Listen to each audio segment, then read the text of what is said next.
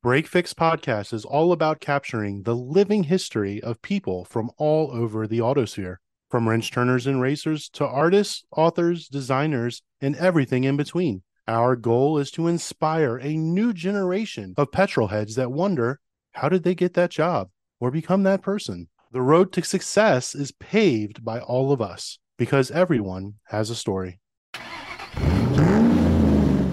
Our guest is a racing icon, considered by many to be the greatest race driver in the history of the sport. Born in Italy, emigrated to the United States at 15, he began racing stock cars in Pennsylvania at 19, which was the start of an illustrious career. He won races in sports cars, sprint cars, and stock cars, on ovals, road courses, drag strips, on dirt, and pavement. His achievements have become legendary. The world watched as he won the Daytona 500, the Indy 500, and ultimately the Formula One Championship, an unprecedented trifecta.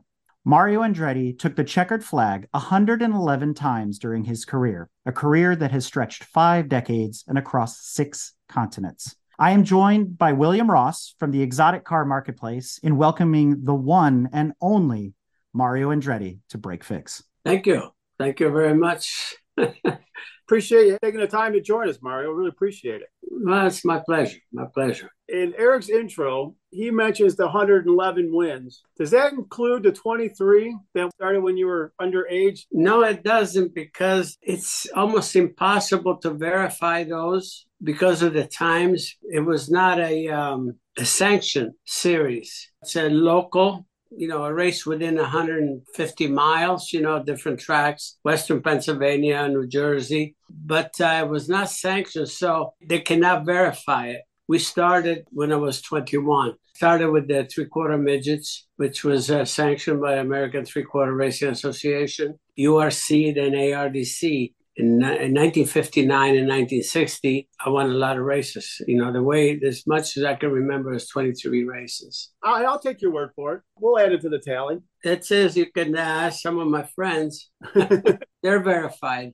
I was watching the year before when Zach Brown offered you to drive his McLaren at COTA. I always remember that day because you were walking next to him. You kind of said it half-heartedly, and he said, sure. That look on your face was shocked, like, really? And then they set it up. So I was curious, how was it driving that car? Obviously, it's been a long time since you're in something so technologically advanced like that. Well, actually, it was pretty much everything I expected, if you will, because it's not that I've been totally out of it. An Indy car in every aspect has a lot of the same commands and so forth. And I've done some testing for my son on high speed, and then I was playing around with it. I'm pretty current technically. It was really a pleasure. I just wish that I would have had more time to really get the cockpit properly, the adjustments.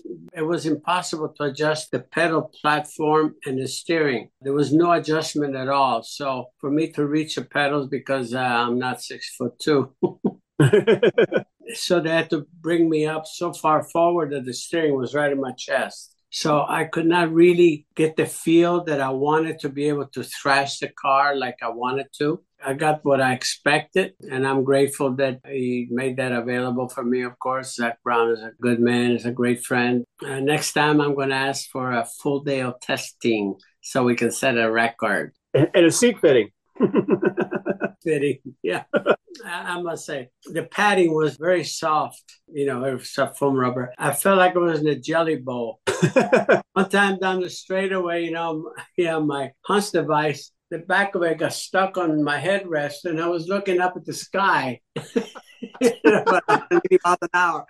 I said, oh my goodness. Well, anyway, other than that, it was fun. I will say from the outside, all of those things that you described, none of us could tell. And I will say this, watching you drive a modern Formula One car at COTA, lap after lap, despite everything you just said, it looked like you were going faster and faster and faster. Your lines were perfect. Your apexes were on point. You sat back and you go, I'm watching a master. Just learn from this. Watch this in slow motion, every little inch of the track. So hearing it from the other side is hilarious. But from those of us watching, it was perfection. Well, you're very kind. Just wait until I get the seat fitting. Obviously, with what's going on in F1 now, the downforce and everything, what's going on with the ground effects, what I always found was interesting, and you don't hear much about it, you were really integral in regards to creating the ground effects, working with the engineers at Lotus. And if memory serves me, I know you're saying how when you're going around corners, getting closer to the ground, it was creating that effect. It popped in your head about the marches you drove in regards to the angle of side pods and that. So you kind of were integral in creating the ground effects and helping get these perfected. What happened is in 1970, I drove the March 701. There was a Granatelli effort in Formula One, and the car had side pods, but the side pods was primarily cosmetic, but they were shape of a wing profile. We were testing in South Africa, which is altitude, and I'm looking at the silhouette of the car, and I felt maybe we should take those off because I thought there was additional frontal area.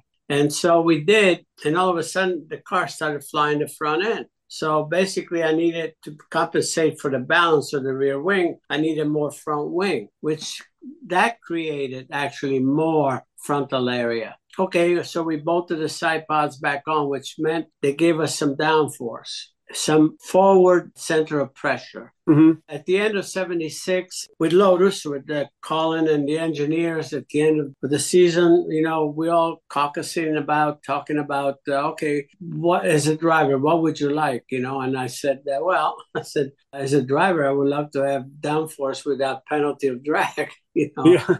And nobody laughed. The bottom line is I gave that example. And I said that nobody discussed that ever that I know. I said, but we tried it. We did take those off. So why don't you construct on a new car, get a longer profile? Because if you look at that March 701, those wing profiles were very short. And I said, why don't you take advantage of the entire wheelbase? And then, of course, you put the fences on, so we'll direct the air properly because there were no fences on those.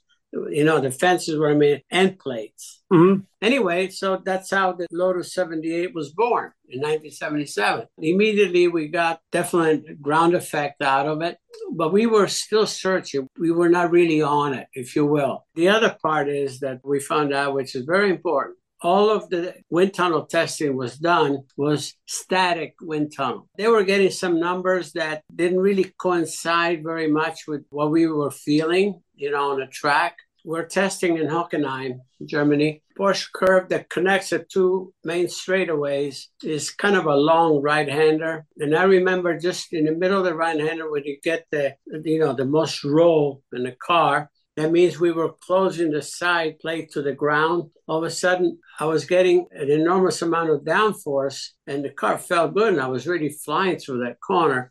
And I came in, and I said, there's something about closing the gap here. Okay, how do we do that? So Colin sent one of the mechanics into town to get some plastic sheets, pop rivet those on to drag on the ground. And I went out. All of a sudden, it was a whole new deal. The car really felt good. It was flying. But 2 laps later, you wear them out, and then you're back where you started. The next race, he had like bristles, like broom bristles, Yeah. They were not that effective, but they were at least consistent.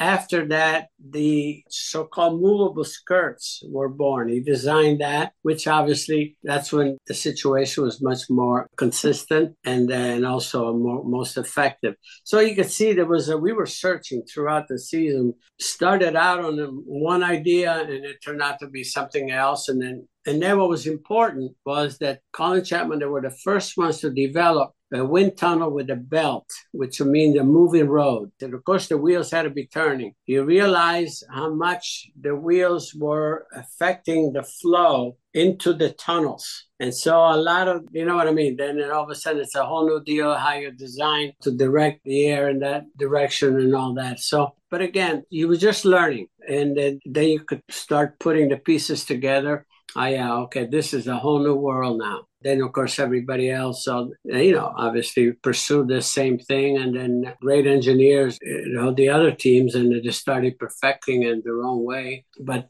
we definitely are the ones that, that Lotus that brought this about, this idea. It's great how Colin was willing to push the envelope like that and have those ideas. He was brilliant in that aspect in regards to new techniques, new things, trying stuff and building cars like that. Yeah, it was also interesting that, you talk about porpoising and all that, we actually started with putting a name to that bouncing that the car gets. The more downforce that you got, Then we started getting that because the car would be at high speed, pushed down and bounced up. As soon as you hit the travel of the dampers and get on the bump rubbers, then it bounces right back up and you get all of this. Well, obviously, I saw when, they went back to the tunnels in Formula One, I saw that they were dealing with this porpoising situation. It was very familiar, as you can imagine, for us. Did you guys have it as bad as they seemed to have it in the beginning last year? Well, we did, but each design will produce more frequent or less.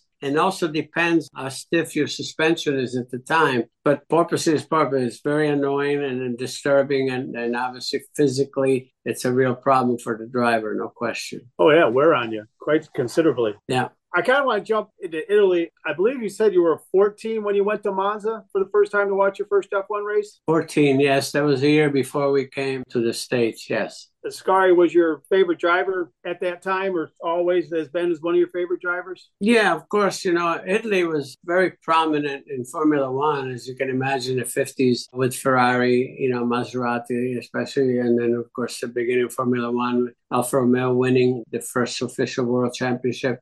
And Alberto Ascari was, at the time, was first Italian world champion. Mm-hmm. Liz Farina was, I'm not clear on that, but nevertheless, I was just a teenager and Ascari was the guy. To be able to witness him firsthand in Monza, was a huge, huge thing for me and my brother Aldo, my twin brother. But honestly, that's when the dream of becoming a race driver was cemented in my head, no question. When you got over here, though, at 15, what were you working to get to? Because you obviously didn't start racing until you were about 19. What were you doing in that interim here in those 4 years? Were you just trying to get everything together to start go racing, or were you doing some other things? At that age, I was going to school. Aldo and I, we were going to school. And then we used to alternate in the evening working at, we call him my uncle. He was married to my second cousin. He had a Sunoco gas station at the end of town. And that was a great way to be able, to mingle with people and learn the language. Because in school in Italy, we had 3 years of English, but, it was not practical. I mean, I couldn't even ask for a postcard in English, when we came here. But when you have more knowledge of the grammar, it's easier to learn the language. And in school, I think we did quite well, but the objective was to we arrived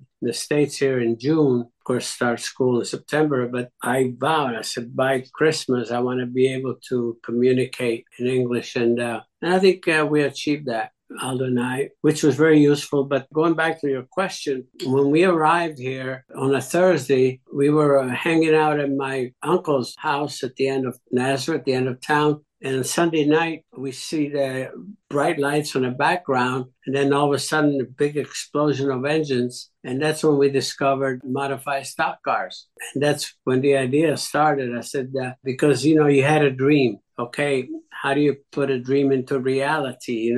We didn't know much about racing in the States, except after seeing a movie To Please a Lady in Italy. That's another one that gave us some idea that what was going on here. But it was dirt racing was something that I said, I don't know. It was very foreign. After seeing a Formula One race in Monza, then going to the fairground and seeing the stock, the one good thing, it looked doable. Didn't look as sophisticated.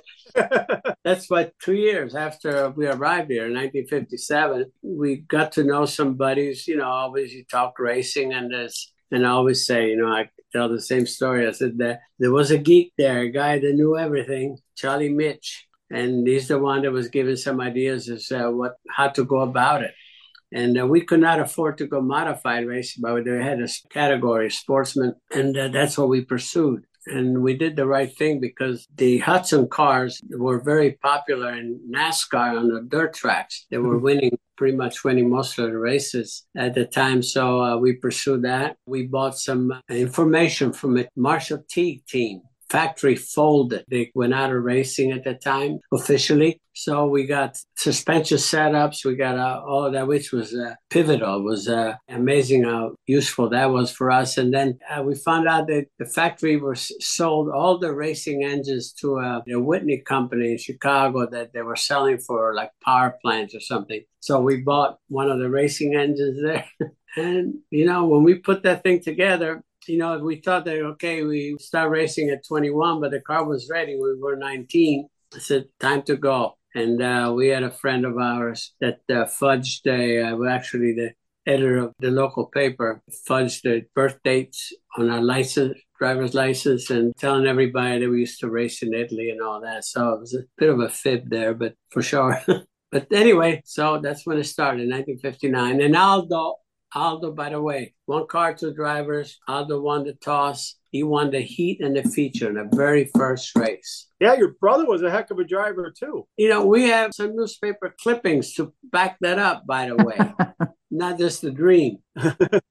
You piqued my interest when you started talking about dirt, but not in the same way. I grew up during what's known as the Killer B or Group B era, watching drivers like Michel Mouton and Walter Rurl and Hannu Mikkola driving rally cars. And that's what I wanted to be. I wanted to be a WRC guy. Yeah. But as we look through your portfolio, you've done so many different disciplines of racing, which is amazing. And in that are attempts at Pikes Peak and a win at Pikes Peak. And you hold a similar title to Bobby Unser, who won Pikes Peak in the same year as winning Indy. And that was back in 1969. So what drove you to go to Colorado Springs? What about that Pikes Peak experience? Well, it was Bobby Unser. He's the one, we were good pals. He's the one that talked me into it. As a matter of fact, the very first one, I only drove there 3 times, 3 years. One at the third, and I figured I'd never go back because I think I was going to kill myself. But I took so many risks on that third year. But the first year I drove, and the deal was with him that I'll drive if he only drives a stock car class,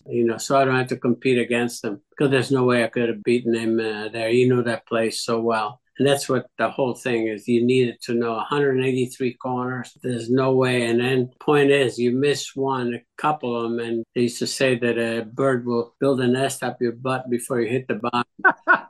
That's how far you had to, So you had to respect the place. There was not a guardrail, it was just going. There was no guardrails at all, nowhere. And obviously, Bobby went on to run many times more at Pikes Peak. He set the record in the Audi Sport Quattro S1, which was later taken away by Peugeot and things like that in the 80s. What do you think about now? Pikes Peak has been paved all the way to the summit. Is it really still the same race to the clouds? No way. No way. I mean, you talk about rallying, that's why I said at least I have a taste of that. I could say that I technically did rallying, because that's what it was all about, dirt racing, left, right, up and down, and braking, accelerating. Yeah, that was unique in itself, no question. Now being paved, now it's just another hill climb. As we transition the conversation here, both William and I want to dive a little bit more into Formula One, but we also want to talk about your time at Le Mans, because Le Mans is coming up on its 100th anniversary here very soon.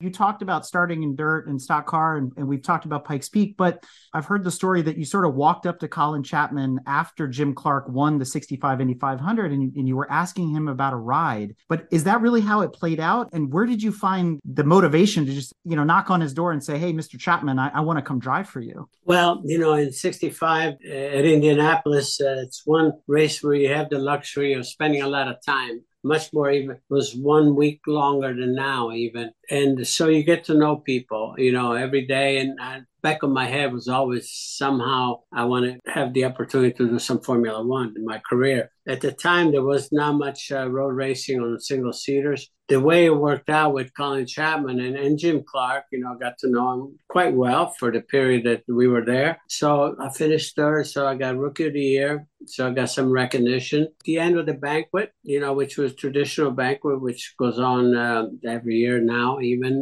the day after the race, we were saying our goodbyes. I said, Colin, someday I would like to do Formula One. And he said, Mario, he says, whenever you think you're ready, you call me and I'll have a car for you. I hit cloud 9 at that point. My objective then was to try to hone my skills into road racing. As luck would have it, there was just one road race in 1965 on that season, which was Indianapolis Raceway Park, which I won. The only race that I won, even though I won the national championship that year, that's the only race that I won. I got a lot of seconds and thirds and so forth. And the other one is when I was driving midgets. I was driving ARDC midgets. There was one race at Lime Rock on a road course, and I won that one. And there, they even had Mark Donahue with one of John Cooper's, chassis with a rear engine midget. They was constructed just for that race. It was brought in for just that race. And he led until the last lap, and I got him the last lap across the finish line. And so I thought it was Fangio that day, actually. It was, road racing was something that was part of my objective right from the very beginning. I love my third track racing, but that was the way to get there. The reason why I really tried to get the attention of Ford to be able to join the Le Mans program, because there was a big effort there to try to win Le Mans, of course. Henry Ford, that was his objective, and there were no holds barred. So there was a lot of testing and development that I wanted to be part of. I made myself available for every test. I befriended Bruce McLaren along the way. Great guy in every way. Plus, he was a very technical driver, and I was watching his rotations, braking and accelerating through the slow corners and all that, all the technical part. He taught me a lot. Bruce taught me a lot, actually. We won the Sebring together with a new Mark IV. So a lot of things were going in the right direction for me. And in 1968, I felt, what, it's time. It's time. It was 2 races left, Italy and the U.S. And I asked Colin, if he would have ride, he would absolutely, I will have a. He entered the third car for me for Italy and at Watkins Glen. There was a glitch there in Italy because I was going for the national championship, and there was a dirt race on Saturday of that weekend, the Hoosier 100. So I was in Monza a week before testing, and it went well. In fact, Chris Heyman tested a Ferrari a few days before me, and at the end, I was quicker than him. And I couldn't believe it, just how well that Formula One suited me at that time. And so I was very encouraged, after this. There was the problem, like I could only qualify on a Friday. In those days, there was no specific qualifying period during the weekend. Every lap that you turn in practice counted for qualifying. Wow. So I had to get my qualifying and the first practice on Friday morning because I had a 2:30 flight in the afternoon back to the States. I brought Bobby Anser with me. I got him a ride with the BRM, Louis Stanley BRM, and so we could do some slipstreaming because Monza was very important to do that. And he and I did that. And at that point, I was quickest, but nobody was really trying very hard. But I was quickest by a second and a half, actually. And so we left, and Randall Hoosier 100 actually ran second to Foyt. And we went back the next day. We arrived at the track about an hour and a half before the race. My car was already on the grid, was 7th on the grid, but there was a protest. It was agreed that they were going to waive the 24-hour rule, which had been in place for a couple of years. It was agreed, but, it still was a protest. And I never really knew officially who protested. I think it was Ferrari, and it was the only one that could have protested that. Nevertheless, they would not let us start, either Bobby or I. So the first actual official race was Watkins Glen 2 weeks later. And I put the car on pole there, which surprised the hell out of myself, quite honestly. But, I felt like, okay, maybe I belong. It's one of those moments where it's so encouraging, that it builds up your confidence that I haven't been wasting my time type of thing, I belong in this business. And great moments. These are important moments in my career. Especially the difference between the two cars. USAC IndyCar, heavy, a lot of power, throwing around. Then you got this F1 car, super light, nimble. That's impressive. Well, not only that, jumping to a prototype doing the Le Mans testing is completely different too. And so I think one of your key strengths, Mario, is that you had so many different racing disciplines under your belt by this point. It made you a versatile driver, but also well-rounded, maybe compared to other people that were coming only from touring car or only from open wheel. You had this ability to basically morph into whatever you were driving and be successful behind the wheel of everything. Yeah, Eric, I think it served me well in the sense that I could adapt from one animal to the other. I could adapt easier. And also because I really wanted it so bad. You know what I mean? I think there was a burning desire to get it done, along with some of this wider experience. Like I used some of my experience on the dirt tracks, dirt racing for the wet races, because you always run a very different line through the corners, always searching for grip in a wet. And that's what you do in the dirt, exactly what you do in the dirt. You could see that there's something that seems that, apples and oranges by comparison, as far as the type of car and circumstances, but a lot of things mesh, you know what I mean? You can put to good use what you learn one for the other. You were talking about the desire to win and to achieve and all that. And obviously along the way, you made tons of friends, lifelong friends and teammates and et cetera. But I wonder, did you have any rivals, or did just people consider Mario Andretti their rival? You were the bar that they were trying to get to. They're different personalities. It's different teammates are different personalities. And I'll give you, for instance, like even with Lotus in Formula One, with Ronnie Peterson, he and I were really good friends outside the track. We spent times together. There were times when the family spent together. When he came to the States, we go out and play around, up at the lake and so forth. We'd have a beer together and try to kill each other on the racetrack. And then have a beer together, that kind of a thing. And Carlos Reutemann, he wouldn't even have dinner with me. He was very secluse. It was that kind of a thing. He wanted to keep it that way. And other areas, even in sports cars, the teammate, Jack Eakes and I got on peachy. Just, we understood each other and blah, blah, blah. And there were others where, you're fighting, I'm going to qualify. I had one or two of those. Again, it's all about personalities. But you try to keep the peace as much as possible. It's funny you say that. We had Lynn St. James on last year, and when I asked her that question, she said, everyone was my rival.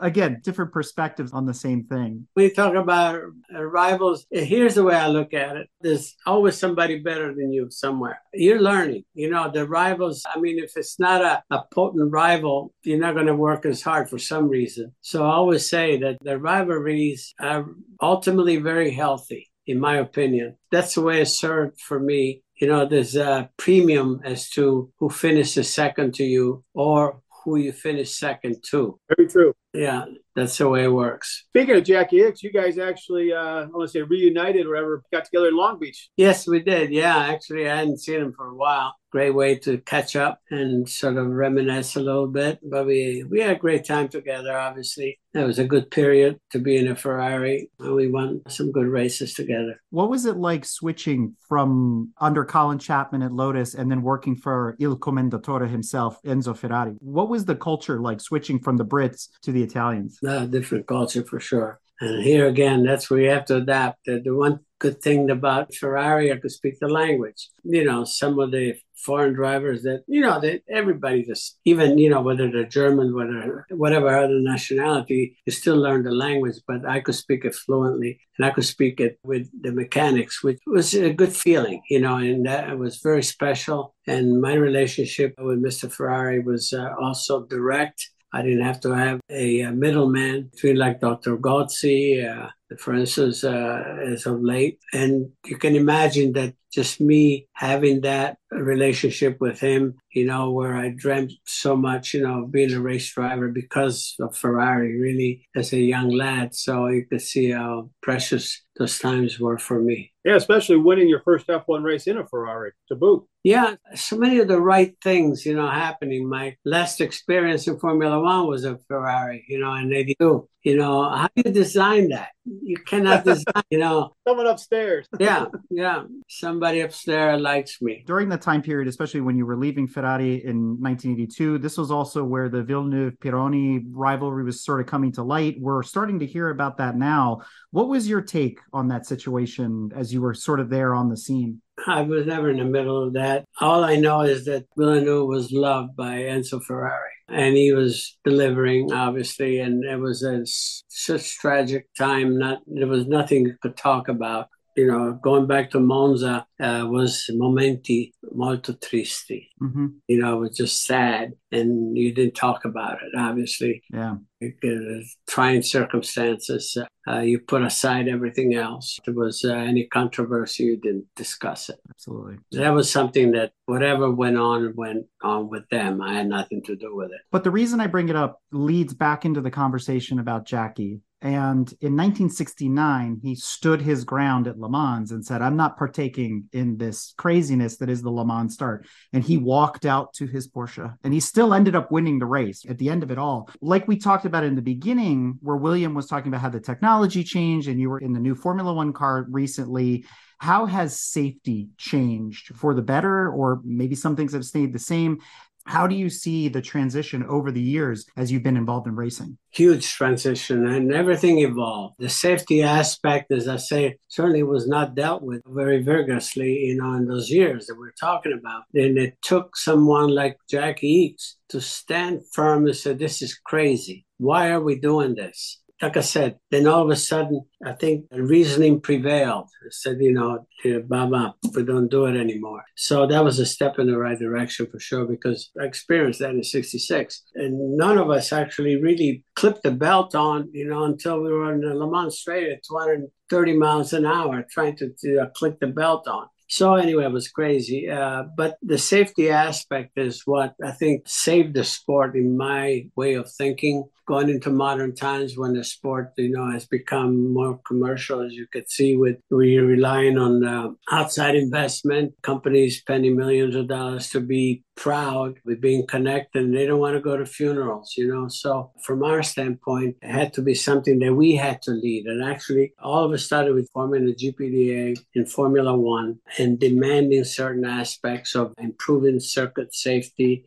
We started from the beginning, from the bottom up. I brought into Formula One some, aircraft fueling aspect. After at Sebring, they were dumping fuel in the funnel. I got a bunch of fuel on me. And when I went out, and my whole right side of my leg blistered because, the heat and rubbing and the fuel, I was all blistered down to, a lot of things and it took time. I'm one that obviously nowadays appreciates what today's drivers are enjoying because I've seen and experienced back then. But in the same breath, did that make a difference when we were in the car? Hell no. Did we hold back because of that? Hell no. You know what I mean?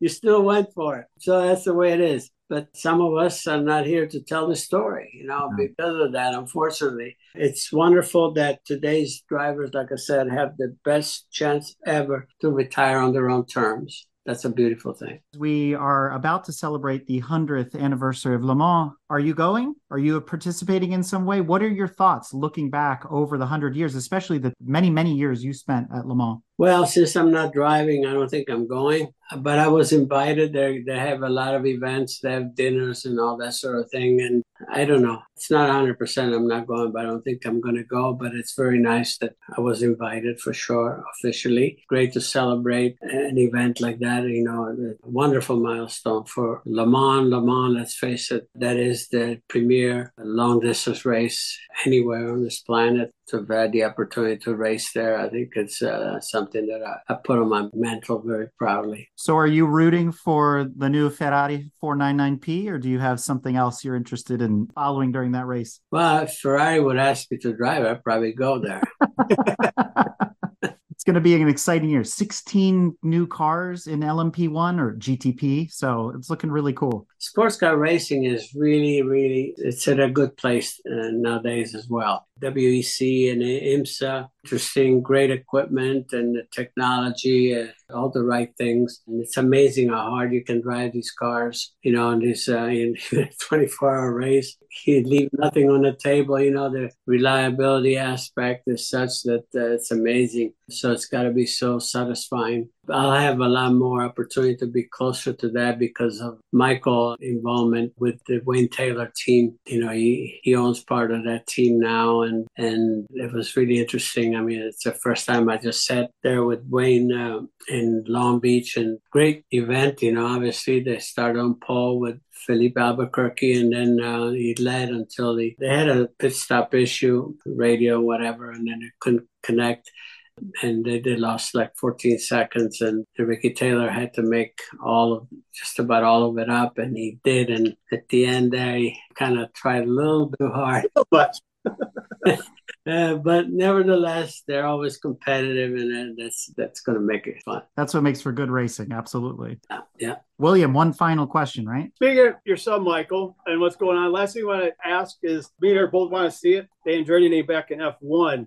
We know the powers that be over there not wanting to cut up the slice of the pie, so to speak. Has there been any more progress in regards to getting the team together or getting it on the grid? Well, the process is continuing, with the FIA. It's in the hands of the FIA right now. We're responding to all the requests. It's a specific protocol they want to follow, and we're going with it, of course. And so, yeah, the process is on for sure. Yeah. Fantastic. Mario Andretti remains one of the greatest ambassadors and one of the most respected voices in motorsport. And you can follow Mario on social media by finding him on Twitter at Mario Andretti, on Instagram at Andretti Mario, and on Facebook at Mario Andretti Official. Be sure to visit his official website at www.marioandretti.com for more updates on what's next for his racing career. Mario, I cannot thank you enough. Grazie mille for coming on Break Fix. There's not a bigger name in racing than Mario Andretti, a name everyone knows, past, present, and future petrol heads, someone that all of us can relate to. You're very kind. Thank you so much for having me on. Oh, thank you. Thank you. I like your t-shirt, man. I really do. We'll make a slight correction on it. I know I'm wrong. Like I said, I was trying to squeeze it in, so...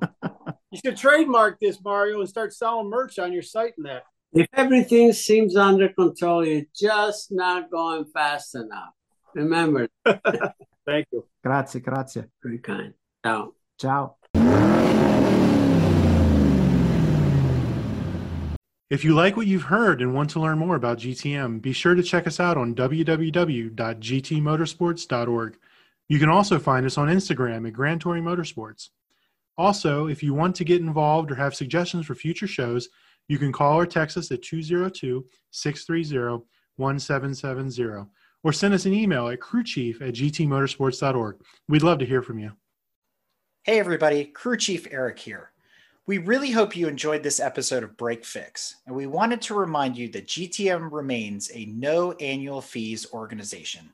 And our goal is to continue to bring you quality episodes like this one at no charge.